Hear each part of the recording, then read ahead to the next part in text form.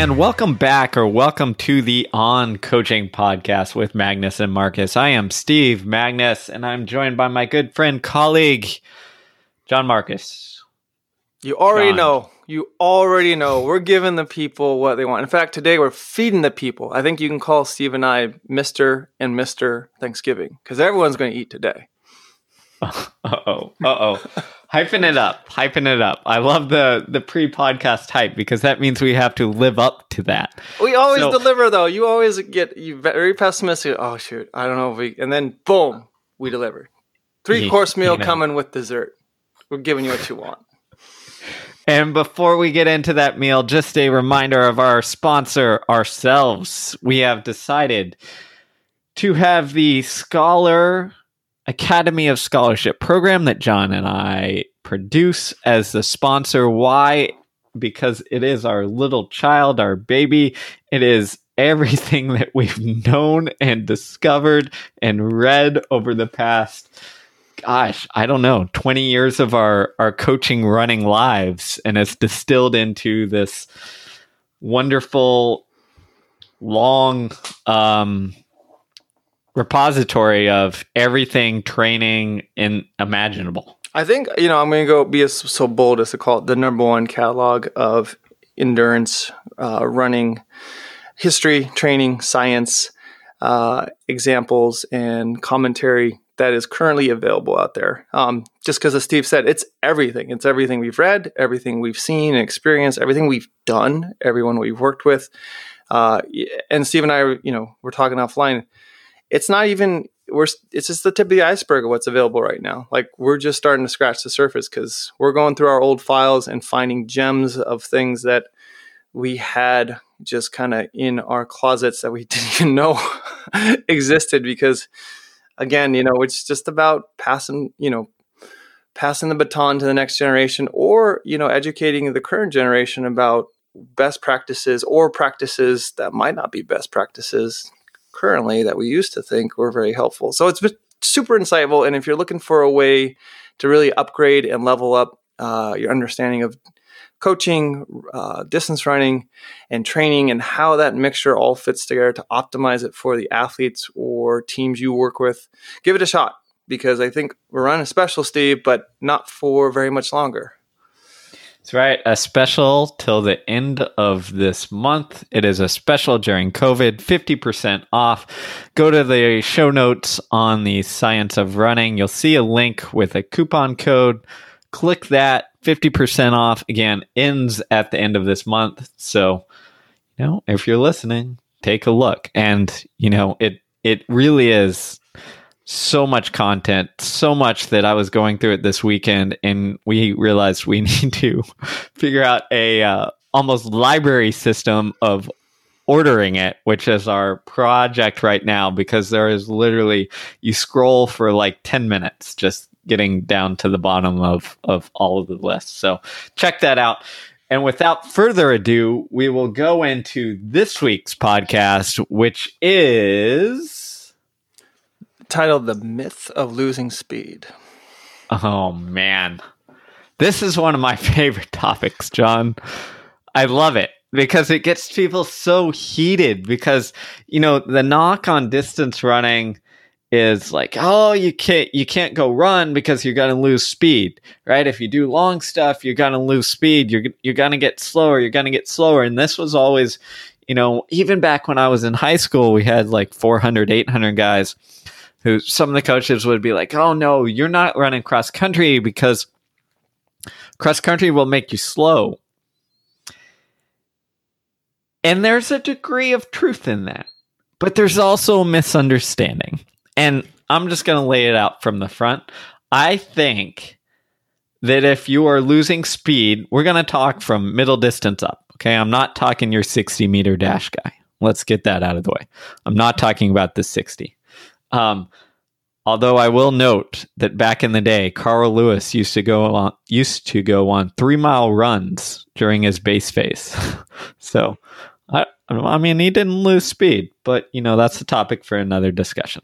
Not talking about 60-meter sprints, but from middle distance up, if your athletes are losing speed, it is your fault. your training is wrong.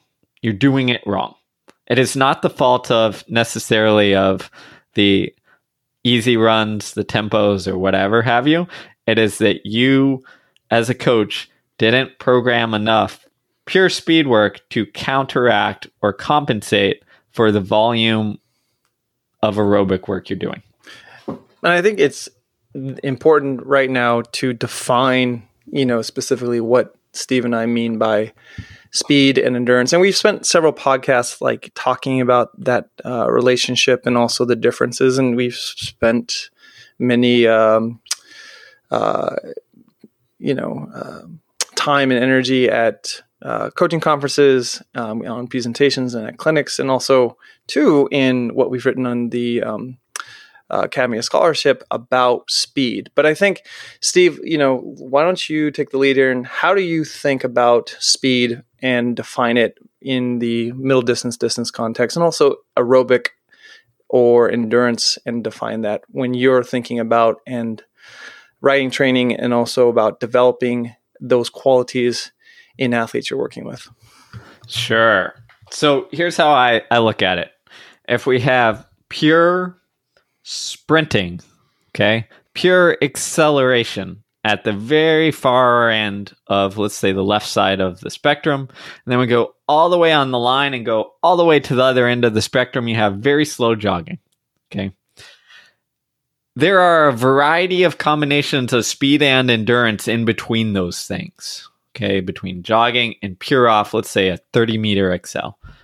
And we can delineate them in a number of different ways, but that's how I tend to think of things, as this long spectrum instead of these clear-cut divisions. So if I say, okay, speed, what is it? Well, pure speed to me, from a distance standpoint, is like acceleration doesn't really matter too much in our sport of running at 800 mile. The pure acceleration doesn't matter too much. It serves a purpose, but there's going to be a lot of variation in that. So I look at pure speed as running 60 meters to 100 meters, somewhere in that range, right? It's what can you run at the top end of your speed? Like, where do you hit top end? We lengthen out to speed endurance, or whatever you want to call it after that. But again, like, it serves a role and it serves a purpose, and it should be included in training, especially for endurance athletes. But it kind of mixes in with this speed, this pure speed, and the speed endurance when you're looking at distance runners or middle distance runners. So I tend to think of it as, okay, if I'm working on pure speed, then I'm sprinting for maybe 6 to 10, 12 seconds. Once I get beyond that, I'm adding more and more speed endurance component, while still touching a bit on top end speed. I kind of throw it a little bit all in there together. But my kind of approach is, we need to develop pure speed to counteract pure endurance. And then as we go down the spectrum, we need to develop speed endurance to develop or lengthen out that pure speed. But also that serves to counteract maybe some of the, not just pure endurance, but more kind of high-end aerobic work, where you're looking at tempos and stuff like that. The best way I can describe it is, I see it as the seesaw that we're trying to balance depending on the individual and the event they're training. And if we go too far without balancing on the other side, then yes, we'll mess up one component, but that's why we try to balance it out. And I think this is where a lot of the dialogue and also argumentation happens with, say, sprint coaches or speed-focused coaches, and maybe endurance-minded coaches about what is speed. Because fundamentally, I think we're bringing to the table different definitions and understanding of speed, as Steve eloquently described there. We had on Tony Holler last summer on the podcast, and his Feed the Cats concept really took off. And, it kind of well-intending coaches kind of took it as that's all you need is speed. And so I'm going to just run a cross country program or a 2-mile program based off of the Feed the Cats philosophy. I think, as I've said time and time again, it's understanding what Tony's really getting at. First and foremost is making practice fun for the high school demographic. And that's really the core of his Feed the Cats message. He's like, why would we make something, drudgery sport when the concept of it in that academic setting for the young adolescent is about teaching life skills and making it a collaborative team effort, but also giving them a sense of ownership and confidence in what their body can do. So why would we go into practices and wear and tear you down if what you're doing is in nature acceleration or a quick stop and start type athletic endeavor like football, right? And so that's really the demons he's trying to slay.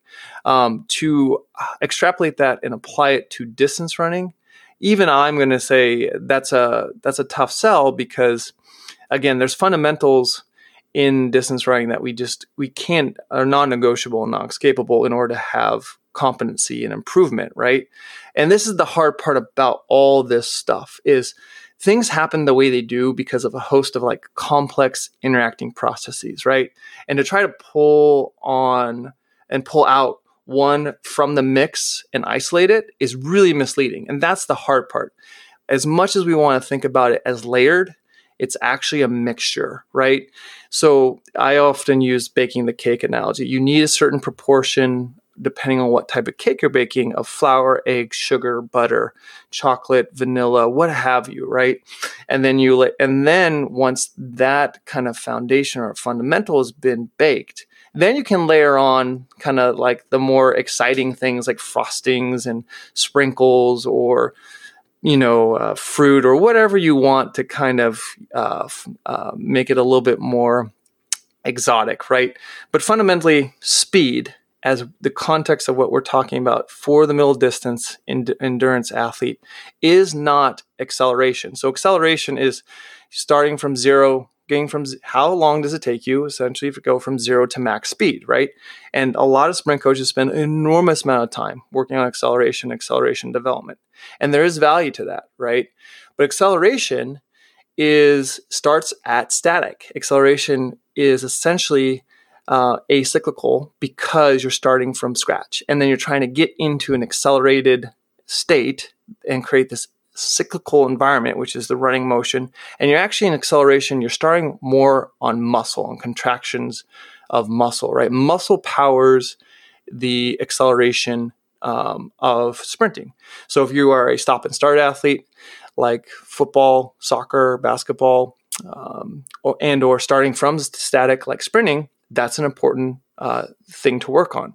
Endurance athletes are not. We live most of our time in the cyclical environment. We only excel when the gun goes off at the start of the race for a couple seconds, but we're not excelling to max speed, right? So that's why it kind of catches people off guard. We're excelling to what's called race pace, which is more early on a very sustainable cyclical tempo that we can then be able to maintain, not necessarily powered by muscle as the primary mode of locomotion, but also kind of the slings of the fascial system.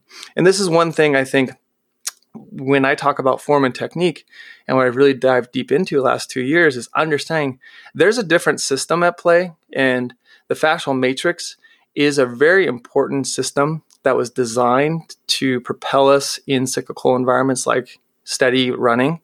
And we have unfortunately not done enough homework or don't have enough education on that yet. It's still very fuzzy to us. So we put a lot of emphasis on the muscular system and what powers the muscular engine and contractions and of muscle. And we think that's the way the body moves. Now we have to always remember the body works with backups, right? The body is an amazing compensatory organism because the whole point is thriving and survival. So you can lose an eye, you can lose a kidney, and you can still chug along, right? You can lose a limb, you can still chug along to a certain degree. Like things are there and they regenerate. The liver regenerates if it is to a certain point, right? That's the way the human body is designed because we need backups in the system. A lot of runners run currently in a very light or acceleration model where there is a braking and a starting and then a stopping in kind of the flight phase, transitioning to the ground contact or stance phase. That's another place in our time. But what we want to basically get to is no matter your running form or technique, when you're running steadily or even doing variations of steadiness, tempos, fartlek, what have you, that's still cyclical. We're not starting from static each time. And so what Steve and I are talking about when we talk about speed, fundamentally in this category, is more geared towards that speed endurance, right? The ability to go at a certain pace and endure it for a certain duration and or maybe make shifts in that. And this is where the balance of having a very robust aerobic capacity that allows you to be able to interpret the speed you're going at as non-stressful. So, your metabolites and your metabolic system is not off the charts, so that when and if you do need to have a reserve or call upon your reserve or your ability to then quote unquote kick or surge in the middle of the race or towards the end of the race, you have that capacity. And this is where I think, Steve, the heart of this discussion on the myth of losing speed really is rooted is many times we spend as endurance coaches or middle distance coaches so much time building that endurance and aerobic capacity. It comes at a neglect and a cost of developing any kind of neuromuscular capacity. Yeah, I think it's pretty simple. It's like what you don't train, like atrophies. It just neglected. Atrophies. Yeah, it goes away. Like if you don't train it, it goes away. It atrophies. It's the use it or lose it principle, right? Yeah. So I think a lot of don't get me wrong, like if we do a lot of endurance work, if we do a lot of tempos, whatever, yes, it can have an effect on what we've just defined as speed, 100%. But I think that effect is much less than if you just don't do the actual speed stuff you need to do. And that's the key. And, and athletes I've worked with and been fortunate at both the college and professional level to work with some phenomenally fast middle distance runners. And some who have run pretty decent volumes or run pretty well over cross country and all that stuff. And it's also always one of my fears is oh my gosh, I remember we had this college guy who would split 46 in the 4x4 outdoors and 47s indoors, and he would anchor our 4x4 sometimes. And I'm just all right, I need him for cross country because we don't have a ton of scholarships and we don't have a ton of depth, and he's pretty good at cross country. So I need him for this, but he's also really good on the track and the 800 and the 4x4. I can screw this up pretty easily. But what ended up happening is he would transition from running sub 32 10Ks and cross to, again, splitting 46, 47 on the 4x4 a couple months later.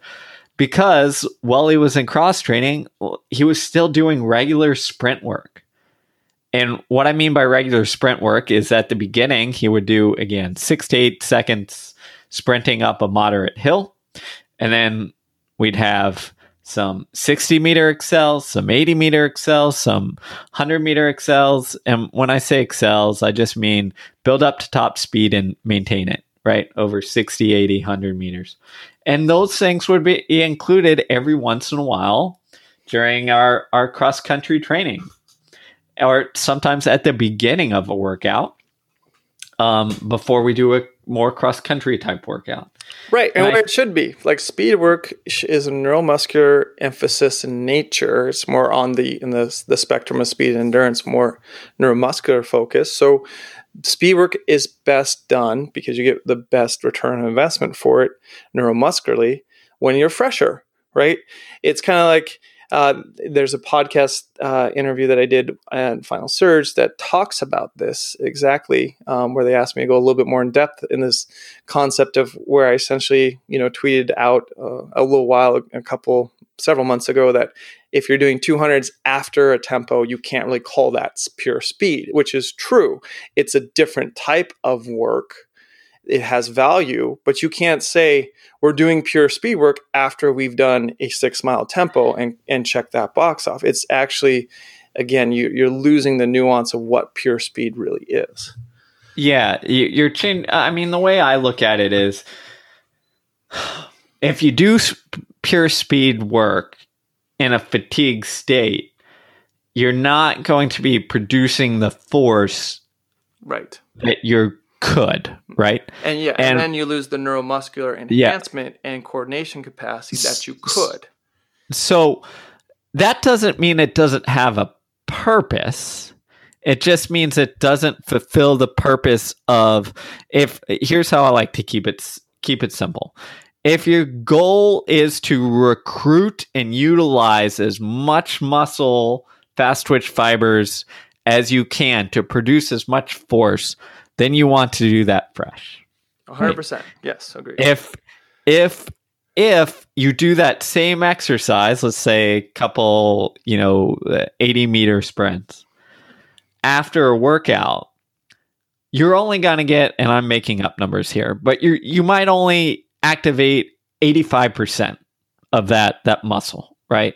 Of those fast twitch fibers that you might recruit. You might only produce 85-90% force. Again, making up numbers here. But the point is, you're dropping it down a little bit. And all that means is that is giving you a different stimulus. It's a stimulus of, okay, how do we produce a high level of force, but not near our maximum under some sort of fatigue conditions, which can be, like, again, you have to worry about like injury considerations and stuff like that. So keep that in mind. But that can be a useful stimulus. But I would argue that it's a useful stimulus only after you've developed the capacity and the coordination to recruit everything you need to produce a high level of force in a fresh state. Mm-hmm. Yeah, and this is where order operations matters a lot. And, there's a lot of arguments, back and forth chatter about it. But as a coach, you really have to understand the athlete you have in front of you. What's their limiting factor, or as they say in the military, LIMFAC? Like, what's their limiting factor to being competitive in the environment they want to be competitive in? And what do I need to do to give them enough tools, not every tool, but enough tools, while balancing all the other physical attributes that they need from where they're at to where they could go to help them be able to be competitive in that arena on the day or in the period that is in front of them.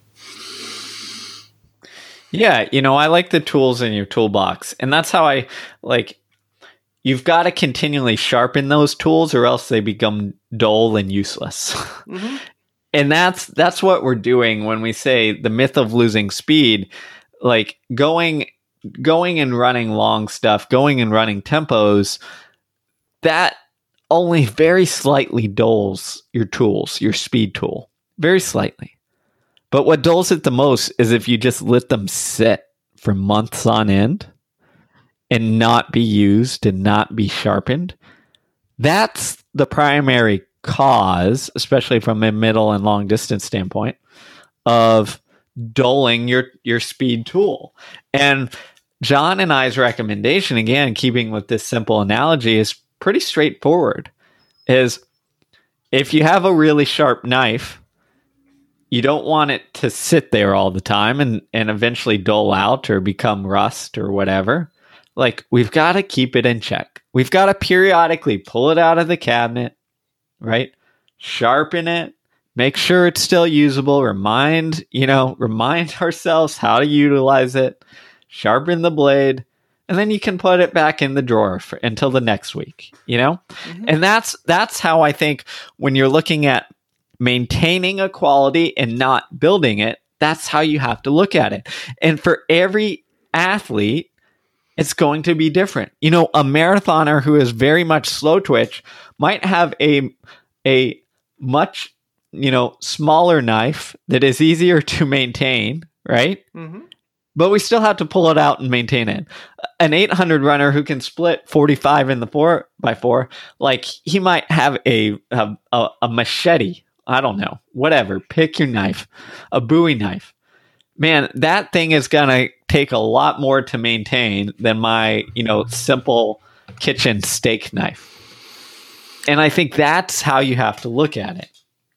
Right. And then this is where we talk about fast twitch and slow twitch. I always kind of go back to the neuromuscular model of motor unit recruitment, right? So we have low threshold motor units and high threshold motor units. So low threshold motor units. And what a threshold is the threshold is considered to be the level of stimulation required to trigger the smallest amount of contraction resulting from the excitation, right? And the contraction of the first few muscle fibers. That's what the threshold is. So low threshold is typically,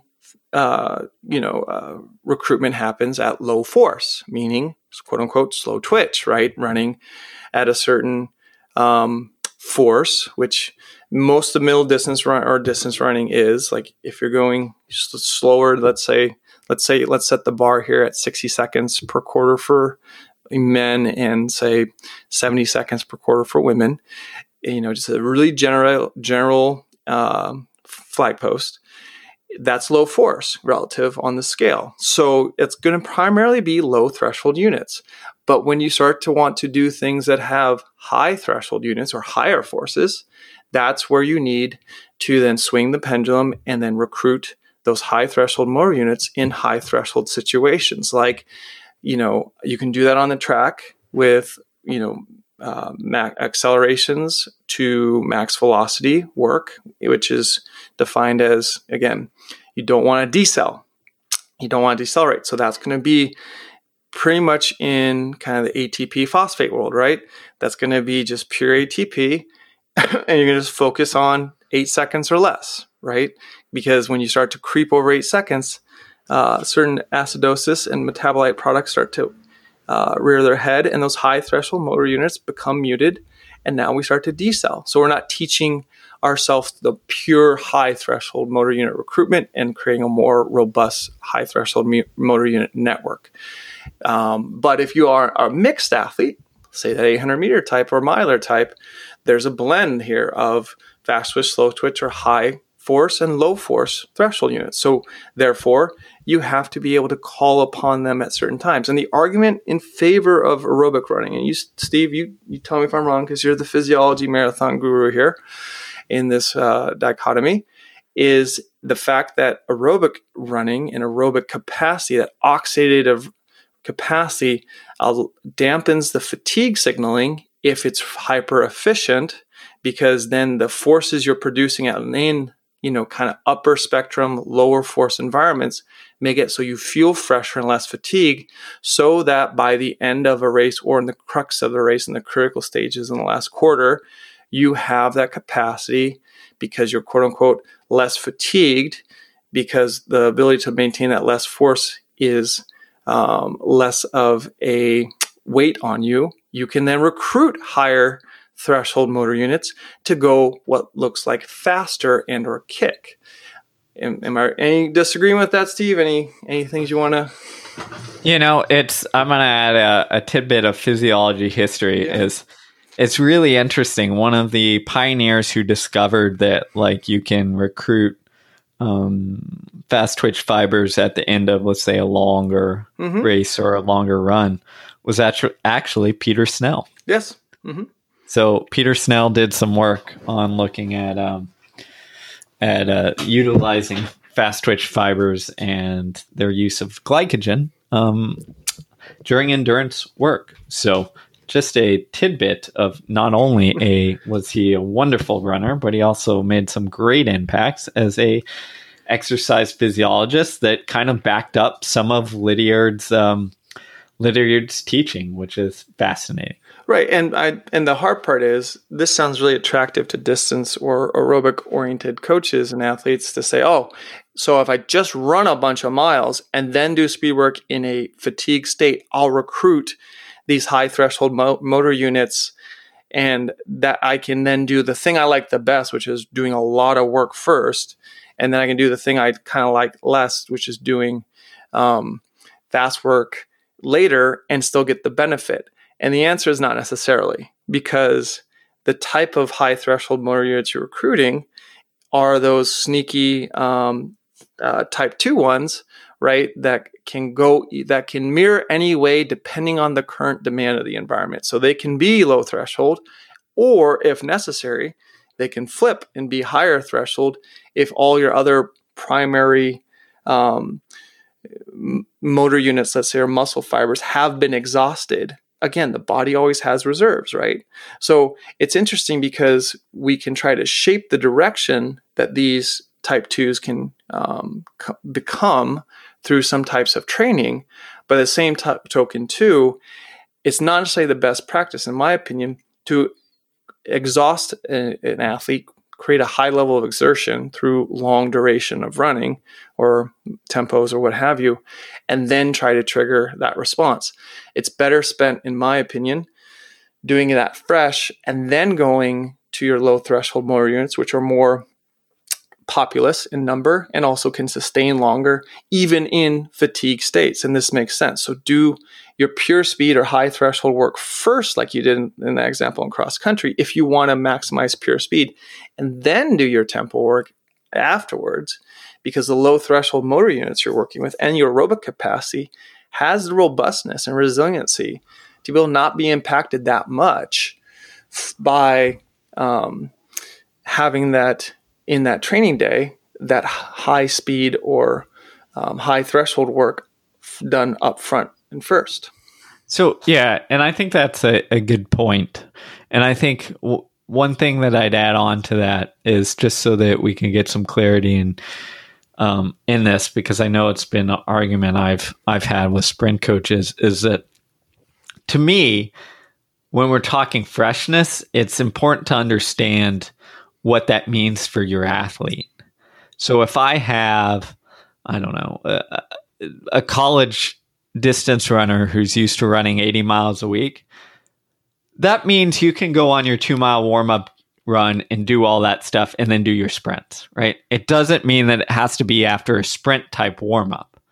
Like, you know, if you're going on a 12-mile run, then doing your sprints, are they fresh? No, right? No. But like, if you're doing a standard warm up or 2 miles or 3 miles or whatever it is that gets you ready, that's fine. That kind of low volume aerobic stuff for a very aerobic kid is not going to be a big deal. Now, if I took that same athlete and let's say it's a 400, 800 runner and I had him jog 3 miles, then he might be, again, depending on the athlete, then they might be in a slightly fatigued state, right? So it just kind of varies. And, you know, with my college athletes, I do this all the time, right? We have this little hill that we do hill sprints on a lot. It's a very short hill because there aren't any hills in Houston, but it works great for hill sprints. And with my 5K, 10K type athletes, cross country type, I tell them, go run 3 miles. We'll do some hill sprints and then run 3 miles after. With my 800 athletes, I say, go run a mile, do some hill sprints, and then run 2 or 3 miles after, right? Why? Because I'm shifting the volume around, because I know that, like, for some of these 800 athletes, like if I have them do more on the front end, like it'll take away some of their speed and power from getting out of the hill. So again, it's just kind of a, you know, it's knowing what you want to do. You know, with Mark English, who's an Olympian and 800 runner, with his pure speed stuff, like we always do it like right after a warm up. He'll do 1 mile, including in workouts. So he'll do a 1 mile warm up. A lot of times he'll do, if we're combining it with something else, he'll do 4 by 60 meter sprint 6Ls, and then do, you know, 3 to 4 by 5 minutes at tempo with a minute break in between, or whatever it is, our standard tempo workout, threshold workout, whatever you want to call it. But it's those 4 by 60s where I'm saying, okay, I need to maintain this during his high volume days. So you know what? You're going to get these 60s out of the way, get some good speed in, and then we'll worry about the conditioning stuff. So again, it's figuring out, okay, how do I balance this out? Like, what am I trying to accomplish? And realizing that stacking things is okay, but how you stack them impacts the stimulus that you're getting.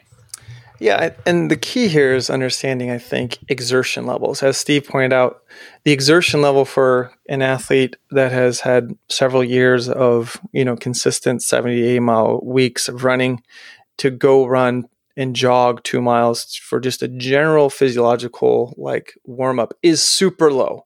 There's no waste products being made there, as long as that warm up is totally just a warm up, run by feeling, run at a very, very, very light exertion, right? But if you have that sprinter athlete or that new athlete who they don't have any context with that, and you ask them to do that, it's going to shoot them for the whole session. And this is the thing that we have to remember about training, right? And people is, that humans, we are supremely resilient creatures. That's why the training, super compensation cycle works. And recovery, almost seems to start right after the immediate shock has passed. And that's really what workouts are about. Any type of work is about creating a shock and allowing enough time to exist for to get recovered. And overtraining, as I like to say a lot, is often mislabeled because it's more under recovered, and it becomes systemic because we think we have to put in a certain amount of work every day at a certain threshold in distance running world. And if you don't get the miles in every day, if I don't run 10 miles every day, something bad's going to happen. It's actually, if you aren't recovered from the shock or the stimulus that you applied physically, that's where the things start to err. And there's many road to Romes on speed. If we understand that speed fundamentally is about, like Steve and I have talked about, high threshold motor unit recruitment, which means high force activities, then you can say, so speed means I can do plyometrics. Correct. Speed means I can do certain very disciplined types of weightlifting because it applies high force. Correct. Speed means I can also do hill sprints or treadmill sprints, as is made popular recently by Mike Smith and NAU. Correct. Because it's high force application situations. Speed means I can throw med balls against a wall or on the ground or in the air. Correct. It's high threshold, high force creating situations. And the thing about all those high threshold creating situations is they have an indirect benefit to the athletes because, again, primarily you're addressing the central nervous system and the expediency of which the action potentials can travel down the spinal cord to activate the muscle, right? So this is why you have this big soup, and people who have been following myself along for a long time have seen athletes I work with doing a lot of different work, and it's like, well, why? Because again, these are ways to maintain that high force output on days where the running might be focused on more low threshold or aerobic type work, so that they can then have that consistency, so they don't have that atrophy that happens from neglect. And so an example would be doing a very quick but potent med ball session before a training run or a recovery run or a long run, and or before a tempo run. That's another way to create high threshold motor units and train speed without actually having to run down the track or straightaway or up a hill at a certain clip, right? So it's understanding the myth of all this is this kind of highly polarized line in the sand. It's either this or it's not that. And if all the stuff, that Steve and I had said throughout the podcast, high force, thresh, or being fresh, having good, aerobic capacity, which leads to quick recoverability, again, looking back at where a lot of distance coaches anchor their training history and philosophy is in Lydiard. And if you look at his sequence of training his athletes in a year-round basis, he created nice, neat blocks where the focus was one of those things, right? We have, as we've talked about many times here, the endurance phase, right? That lasted 6 months, 100-mile weeks at 6-minute pace or faster. Then the bounding phase, which is plyometric, high force, getting the bodies and tissues prepared for the high force that's going to be applied to them when they then move from the bounding phase into the sprint phase, or, quote unquote, training shape phase or sharpening phase, when again, they were doing hard to medium workouts 6 days a week in a row for 3 months with 1 day of, quote unquote, recovery from that being a long run or a run, an aerobic run of 2 hours at however you felt. That's a lot of work. And in order to get the athletes prepared to handle those workloads, that's why that Lydiard chose that path that he did. Now, the inverse, in a different pathway, someone who spent a lot of time with a really diverse portfolio of work, drills, general strength, med ball, weightlifting, lots of sprints, in the pool, swimming, and anchored their aerobic ability once they decided to hone that, is the famously made example of Alan Webb, who was able to run 27:40 for a 10K, but then later and before run, American records in the miles. But the thing I think we have to talk about, Steve, is the concept is Alan didn't have that range all the time every day he was training. He had certain, I'll let you explain the story, because that's the big misconcept is Alan had 143 800 meter range all the way up to 27 10K. Not concurrently is the key caveat that I think we should explore right now. 100%. Before we jump into that, I just pulled up one of Lydiard's original schedules. And I just want to throw a couple workouts out there. This is during the hill phase, in addition to sprinting and bounding. Listening to this, on Monday, they did some 400s, but they also did a 700 with a 30-meter sprint on command. Okay. Oh, nice. Tuesday, they did some 200s in addition to the hills, plus 4 by 50 meters. Wednesday, in addition to the hills, they did 2 by 220, 2 by 100, 1 by 100, 2 by 50. Okay, you get on, right? And then during the final phase, his interval phase, I'd like to just point out, so you heard about a lot in there of like 4 by 50, 1 by 100, 2 by 50, right? So very short, 30-meter sprint. And then during his, again, this is training for the mile, during his peaking phase, like the week before the big race or the Olympic Games, 3 by 200 or 220 yards, all out, full rest, which is taking that speed and then turning it into speed endurance. Exactly. So yeah. we hear Lydiard, we think long, slow, we think, which has issues itself, but we think high volume, which is true. But Lydiard also knew, again, like, hey, I got to balance this out. I got to have an introduction to fast running, and then I've got to include some sprinting and prepare the body with hills and bounding to sprint. And then I've got to include some like flat out 200 meters or 220 yard sprints for some speed endurance to top things off. So again, just, pointing it out. Well, yeah. Go ahead, Steve. It's all in there. We just got to take the time to not just take pieces of it and be like, oh, Lydiard was this. No. Yeah. Lydiard was a coach who did an amazing job of saying, you know what? I need this, and this, and this, and I'm going to figure out the balance and the ingredients for the athletes I work with.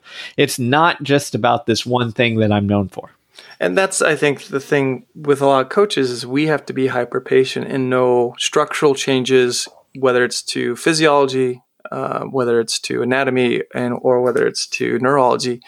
Those structural changes take time, and the shock or the signal is the stimulus. But, I'm always at first was surprised and now ready for when I work with a new athlete and I have them sprint for the first time. Even something as benign as, say, 3 times 30 meters, on fly 30 meters with full walk back recovery, right? Most distance runners feel like it's a waste of their time. They're not getting the miles in. So how can that be helpful? And then, promptly the next day I see them and go, how are you feeling? Go, I'm sore all over. Yeah. Because again, sprinting, developing max force and that max velocity state demands full tissue recruitment because it takes everything you have, for that short period of 30 meters, which is like, 4 to 5 seconds, to be able to maintain that velocity. And that's, again, if we don't do that regularly, it atrophies. And it is definitely, again, it's expressed in itself at the end of a race. And I always shake my head in, shared pain or disappointment with an athlete and a coach that, they're like, oh, they're the most fit they've ever been. They were up at altitude. They've been doing all this work, and they did this impressive series of mile repeat workouts and tempo runs and, blah, blah, blah. And it's like, yeah, but where's the pure speed, as Steve and I have defined it, as max velocity work? It doesn't exist. And then it always happens. Last 200 meters of a 5K, last 200 meters of a 10K, or 400 meters of a 10K, the doors are blown off by a more athlete who has a more balanced diet of training and has that high threshold motor unit recruitment ability in a semi-fatigue state. And again, we tend to just think it'll take care of itself at the end if we just do all this endurance work up front. Again, Steve and I are trying to say that's a myth. You don't lose speed. You can't lose something you never develop. So that's the core of this myth is there's no losing going on. There's lack of development happening. And Steve and I are simpatico on this, where it's like, if you don't develop it, it's not just going to magically express itself in the importance or the critical moment in the crucible of racing, because if you don't train it, you don't have it. That's, if you don't train it, you don't have it. That's the key. And, going back to that Alan Webb story, several years ago, he spoke to my team, and, one of the questions that came up was like, Alan, like, you had this phenomenal range from 143 in the 800 all the way up to beating Dathan Ritzenhein in 27:30 in the 10K. Which is phenomenal and almost unheard of, especially for a clean athlete. So, like, how do you have that range? And Alan made the astute point. He said, the thing people forget is it wasn't like I was capable of running 143 in the 800 and 27:30 in the 10K at the same time. It all depended on, like, what the point of the training was. He ran that 10K against Dathan because he came off of a massive endurance block of work and wanted to take advantage of it and show what he could do and see how much it paid off. And then later in the track season year, like, he wasn't capable, if you lined him up in the peak of, the track season, he wouldn't have been capable of running that against Dathan and running that and beating him, for example. So it's that idea there that I think that we have this idea of, oh, I need to be able to run all my PRs at the same time, or I need to be in phenomenal endurance shape and phenomenal speed shape at the same time. You don't. It is okay to a degree if you are not as sharp training for a 10K, right, in the fall than you will be in the summer when you're ready for track season. That's normal. We kind of expect it, right? But we forget to make that connection that, like, oh, you're right. I won't maybe be able to run, let's say, 49 in the quarter during cross-country training. But I need to be close enough so that when I switch gears and go into track training, I can bring that maybe 50 point down to 49. or whatever have you in the 100 or 200 down, right?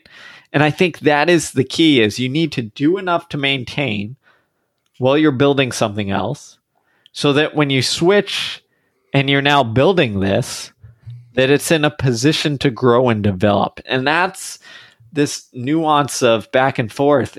And just the way I think of it too is, if I'm a 1500 meter runner and let's say I'm peaking in June, I'm not going to be in phenomenal 10K endurance shape in June, right? I might be able to pull off a pretty good 3K or maybe even stretch myself out for a 5K. But I bet you a lot of money I was in better 10K shape in January or February.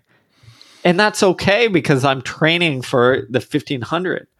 But I couldn't have that necessary endurance unless I did that work early on to give me that higher capacity, so that even if it comes down just a little bit, is still way more than I used to have. And the same goes for speed, right? I need to develop that high capacity of producing force, producing pure speed, so that, if it comes down a little bit during cross country, I'm doing enough to maintain it, so that the second I flip that switch from maintenance to build, it's there, and I can get on it.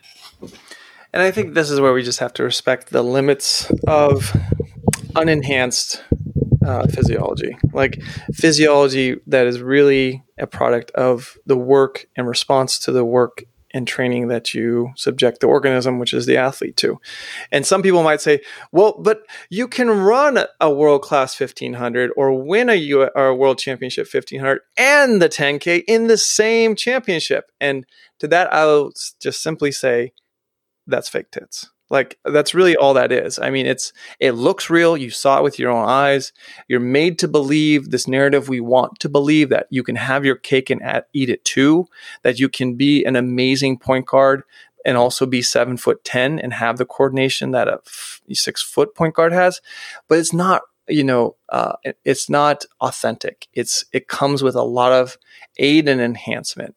And that's, I think sometimes we just have to remember the bounds of human physiology, that there are limits to it.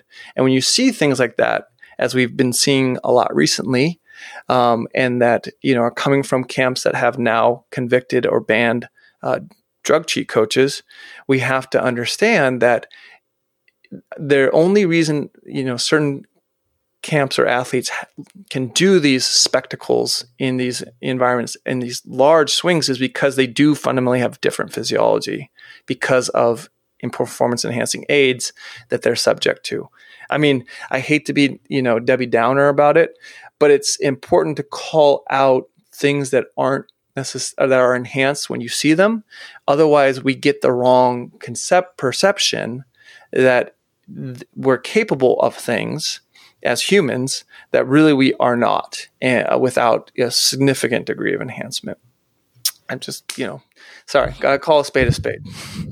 No, I mean, I think, it's important to point out, and that's why I love that Alan Webb story, because it creates a false pretense, right? And it creates a false idea of what is possible for us to do. And if we as coaches fall for that narrative, then all of a sudden we think it's possible to be in peak, 800 meter shape and peak 10K shape at the same time.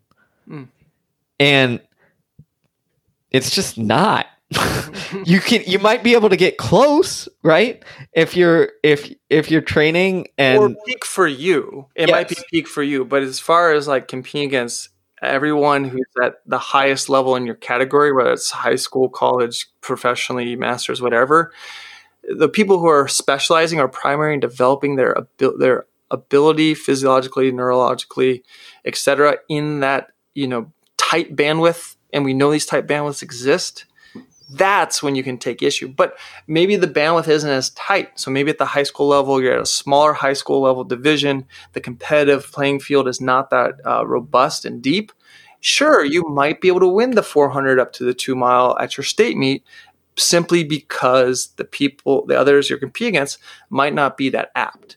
But when everyone's very, very, very apt and you're kicking their butts like they're running backwards, That's when the red flags have to go off.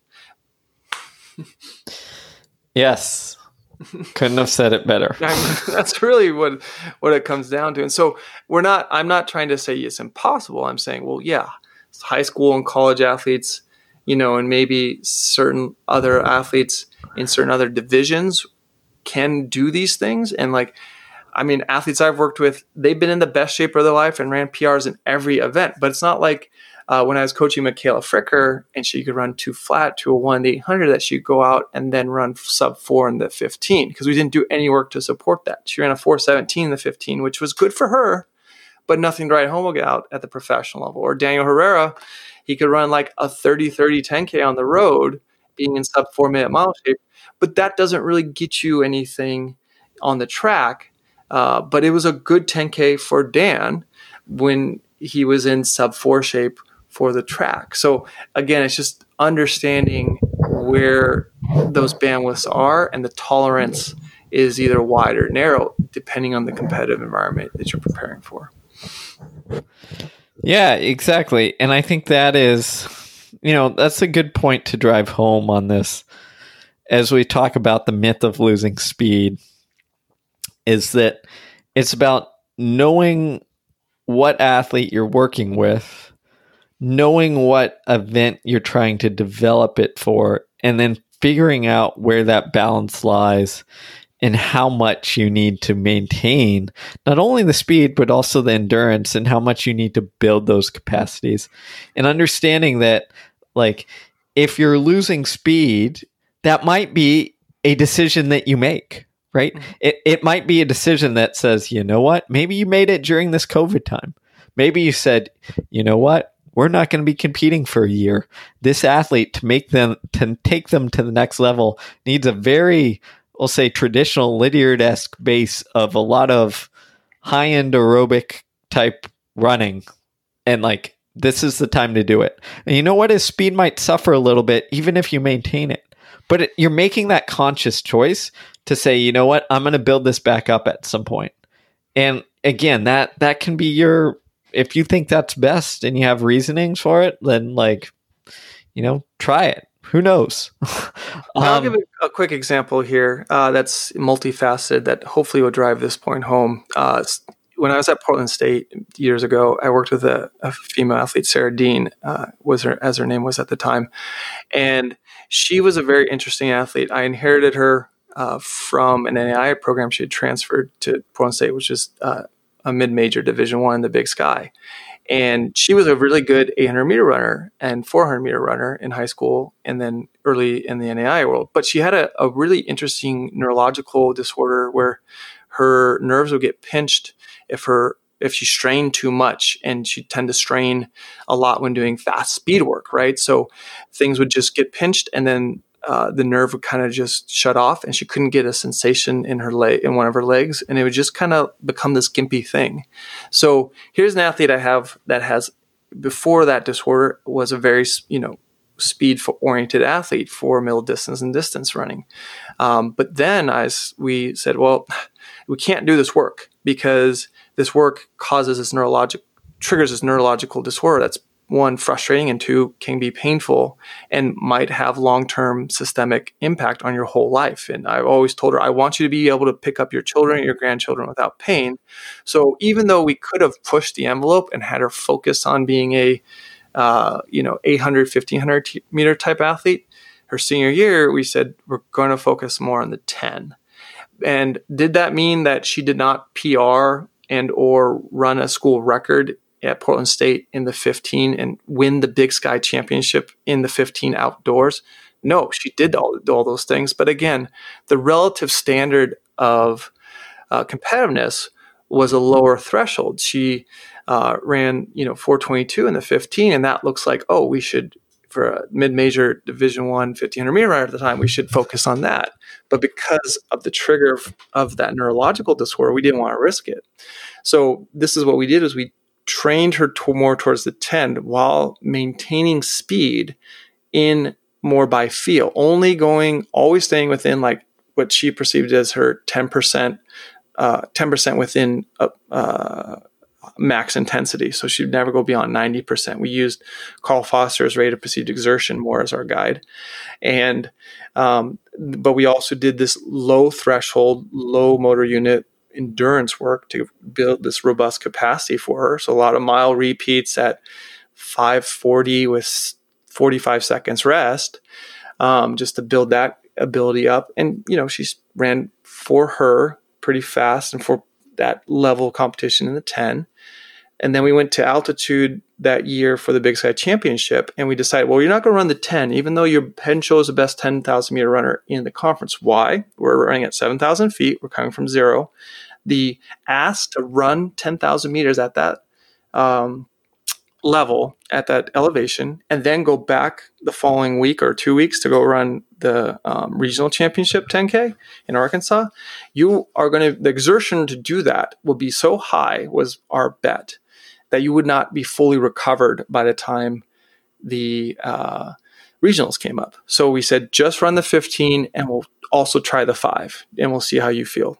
So she runs the 15, she wins the 15, she just wins on a 29-second last 200 because the goal is to minimize the rate of perceived exertion at altitude, but still be a team player and score points for the team. She gets in the 5, it's going easy, but then she gets pushed, and then all of a sudden she freaks out because her back gets a little bit jarred and she's very protective of that area. So we just pulled her from the 5, right? Even though she could have probably easily gotten second or first or score more teams, the long-term goal of giving her a real shot of making nationals in the 10, we didn't want to compromise or sacrifice. And everyone was on the same page. Myself, Sarah, the head coach, we all understood this. Long story short, it didn't work out in the end. She, with a mile to go, again, got pushed in the back in the regional 10K in Arkansas and had to kind of like one leg gimp home, to like 20th or whatever. But what colored our decision-making throughout the entire duration of that year was this ability and background Sarah had, the neurological disorder and the triggers that aggravated it, and staying away, as far away, or creating a buffer to safeguard against inadvertently causing those triggers to happen. And then 2, just communication and being on the same page, and me as a coach deciding what can we do that will help create the most resilient and competitive organism at the competitive level she's playing at and where she wants to try to go towards. And that's where all this understanding really benefited not only me and the ability to guide that season. And she had a lot of successes. You can look back now as fond memory, school records, and several events, and winning a conference title, and all those fun little rites of passages and things that happened. But also, too, we got her through it, most importantly, without any big catastrophic injury or neurological damage or disorder, and yet maintained the integrity of her competitiveness. So that's the whole point of all this, right? She didn't lose speed by doing this 10K work. If anything, you can say she was the resilient and competitive she was in that tight threshold of 1,500 to 10K. But she ran 1.8, she ran 2.09, and it was like, okay, that's good. We're not going to even get greedy here. We're going to call it good. Never ran a 4x4 leg. We just didn't even go there because of her inherited limitations. So that's the whole purpose of understanding all that versus these. I feel like, Steve, we often have these very theoretical archetype athletes where we're like, oh, well, for this type of athlete, 800 meter athlete, or this type of athlete, or this, we tend to create this, I don't want to say this model, but we do create this model, but then we try to fit the athlete to the model rather than take the model and use it as a map for that individual N of 1 athlete. Yeah, I think that kind of summarizes up the whole problem, is that we love thinking in these models and systems and then just shoving our athletes into them.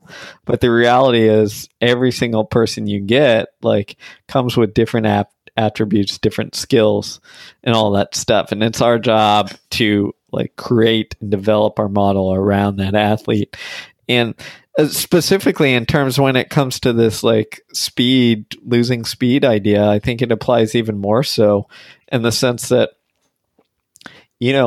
like how much does the athlete need to do to maintain this capacity?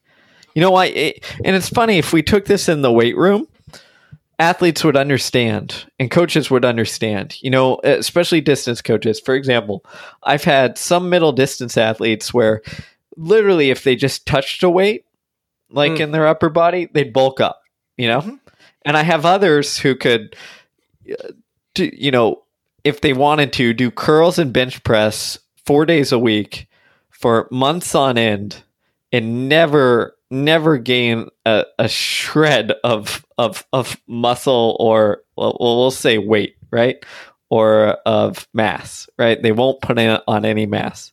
Mm-hmm. And there's variation in that. And there's variation based on how they're training outside and they're running and their individual genetics and all that good stuff.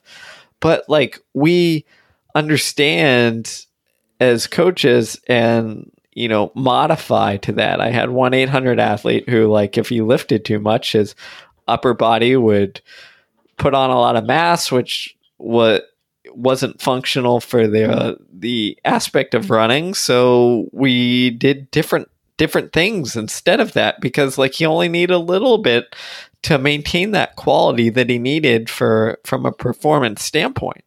So I think the same applies to sprinting in the sense that you just got to know of how much does he or she need to maintain it? How much does he or she need to build it? How much does endurance work negate it or dampen it? And like that model that you build around that determines like how much and what type of work you need to do. Yeah, and the order of operations. I mean, it's very complex, so it's tough for us to grasp because, again, it's not reductionist and straightforward and pure and simple, but it's really important to understand this complexity. And I think that's where we want to, help everyone with these podcasts and, talking about these experiences we've had, as well as also the resources we're creating and continuing to update on the Academy of Scholarship of High Performance West. These aren't shameless or selfish plugs, completely. They're actually more altruistic because these are tough questions and tough things to grasp and understand. And sometimes when we talk to certain coaches, and they can be really renowned or respected coaches, they come to the table with their biases, right? And because this worked for X athlete or that athlete, they tend to say, okay, that's the script, and I'm just going to stick to that script. But like, Steve, you are a scientist, right? And the thing about science is you have to be constantly like open-minded, willing to test new things, and also live with a great deal of humility. Because often what you think at one point as right, later when you get a new understanding or degree of experience or knowledge, is then wrong. Look, I'm going to go back. I'm going to make a bold prediction that 40 years from now, when we're old and retired and probably still coaching random people, we're going to go back and somehow figure out how to listen to these things that we used to call podcasts. And we're going to listen to some of these things, and some of it is going to be very, very wrong. Okay. And that's okay, because this is a process of figuring it out. And we're not trying to be wrong right now, but we're going to continually grow and grow and grow. And this isn't politics where it is bad to change your mind. This is real life, where it is good to change your mind if the evidence demands it. And that's what we're after on this exploration is, does the evidence demand it? Not only the scientific evidence, but John and I are big on the historical evidence of, what? We've got this idea, or this coach who seems to have a lot of success is spouting, this is the key. Well, you know what? I wonder if someone's done that before. Well, if you look back in history, chances are someone's done that before. And that doesn't give you the definitive answer, but it gives you a guide. It gives you some understanding. And that's why, in all these scholar things that we do, man, we go deep. Man, we go back in the history books, and we're not tooting our own horn or whatever. It's just that's what John and I like to do. We're both readers and explorers on this stuff, so we're trying to put it out there so that hopefully you guys are better informed than us, and then the younger generation, when we're old and retired, is making us look foolish, or hopefully like people have built on Lydiard and others in Igloy and whoever and Cerity and all those guys, Stample, like hopefully our little contribution, changes or like gives a new path forward for people to do it better. Yeah, the experimental rigor is also the key here, right? I think, this process, we want the recipe because recipes seem easy, simple. Someone already figured out, all I got to do is just plug and chug, do the work, and you'll get this result guaranteed. And that's not how it works with human organisms, unfortunately, because again, we're complex adaptive systems. There's a lot going on that we know about, but there's also a lot more going on that we don't yet have a firm grasp on or just are starting to get clarity on in this day and age. And, I'll end with this, like, we also have to have this high degree of humility because what's new to us might actually be old. And Vern Gambetta is a really good example of this.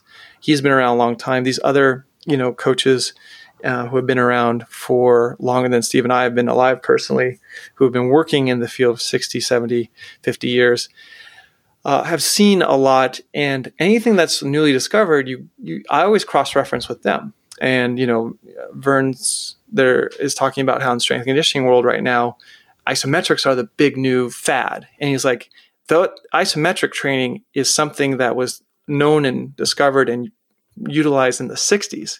There's actually a booklet by the San Diego Chargers strength and conditioning coach at that time, which purports and demonstrates the use of isometrics to help build this kind of like robust strength, that is foundational strength, right? So back in the 60s, isometrics was very much in vogue in strength and conditioning world, and then fell out of vogue for a variety of reasons. And now it's becoming in vogue again in the late or early 2020s, right? So that degree of humility coupled with, radical open-mindedness coupled with a passion for experimental rigor. That's I think fundamental qualities that make a good scientist and a good coach.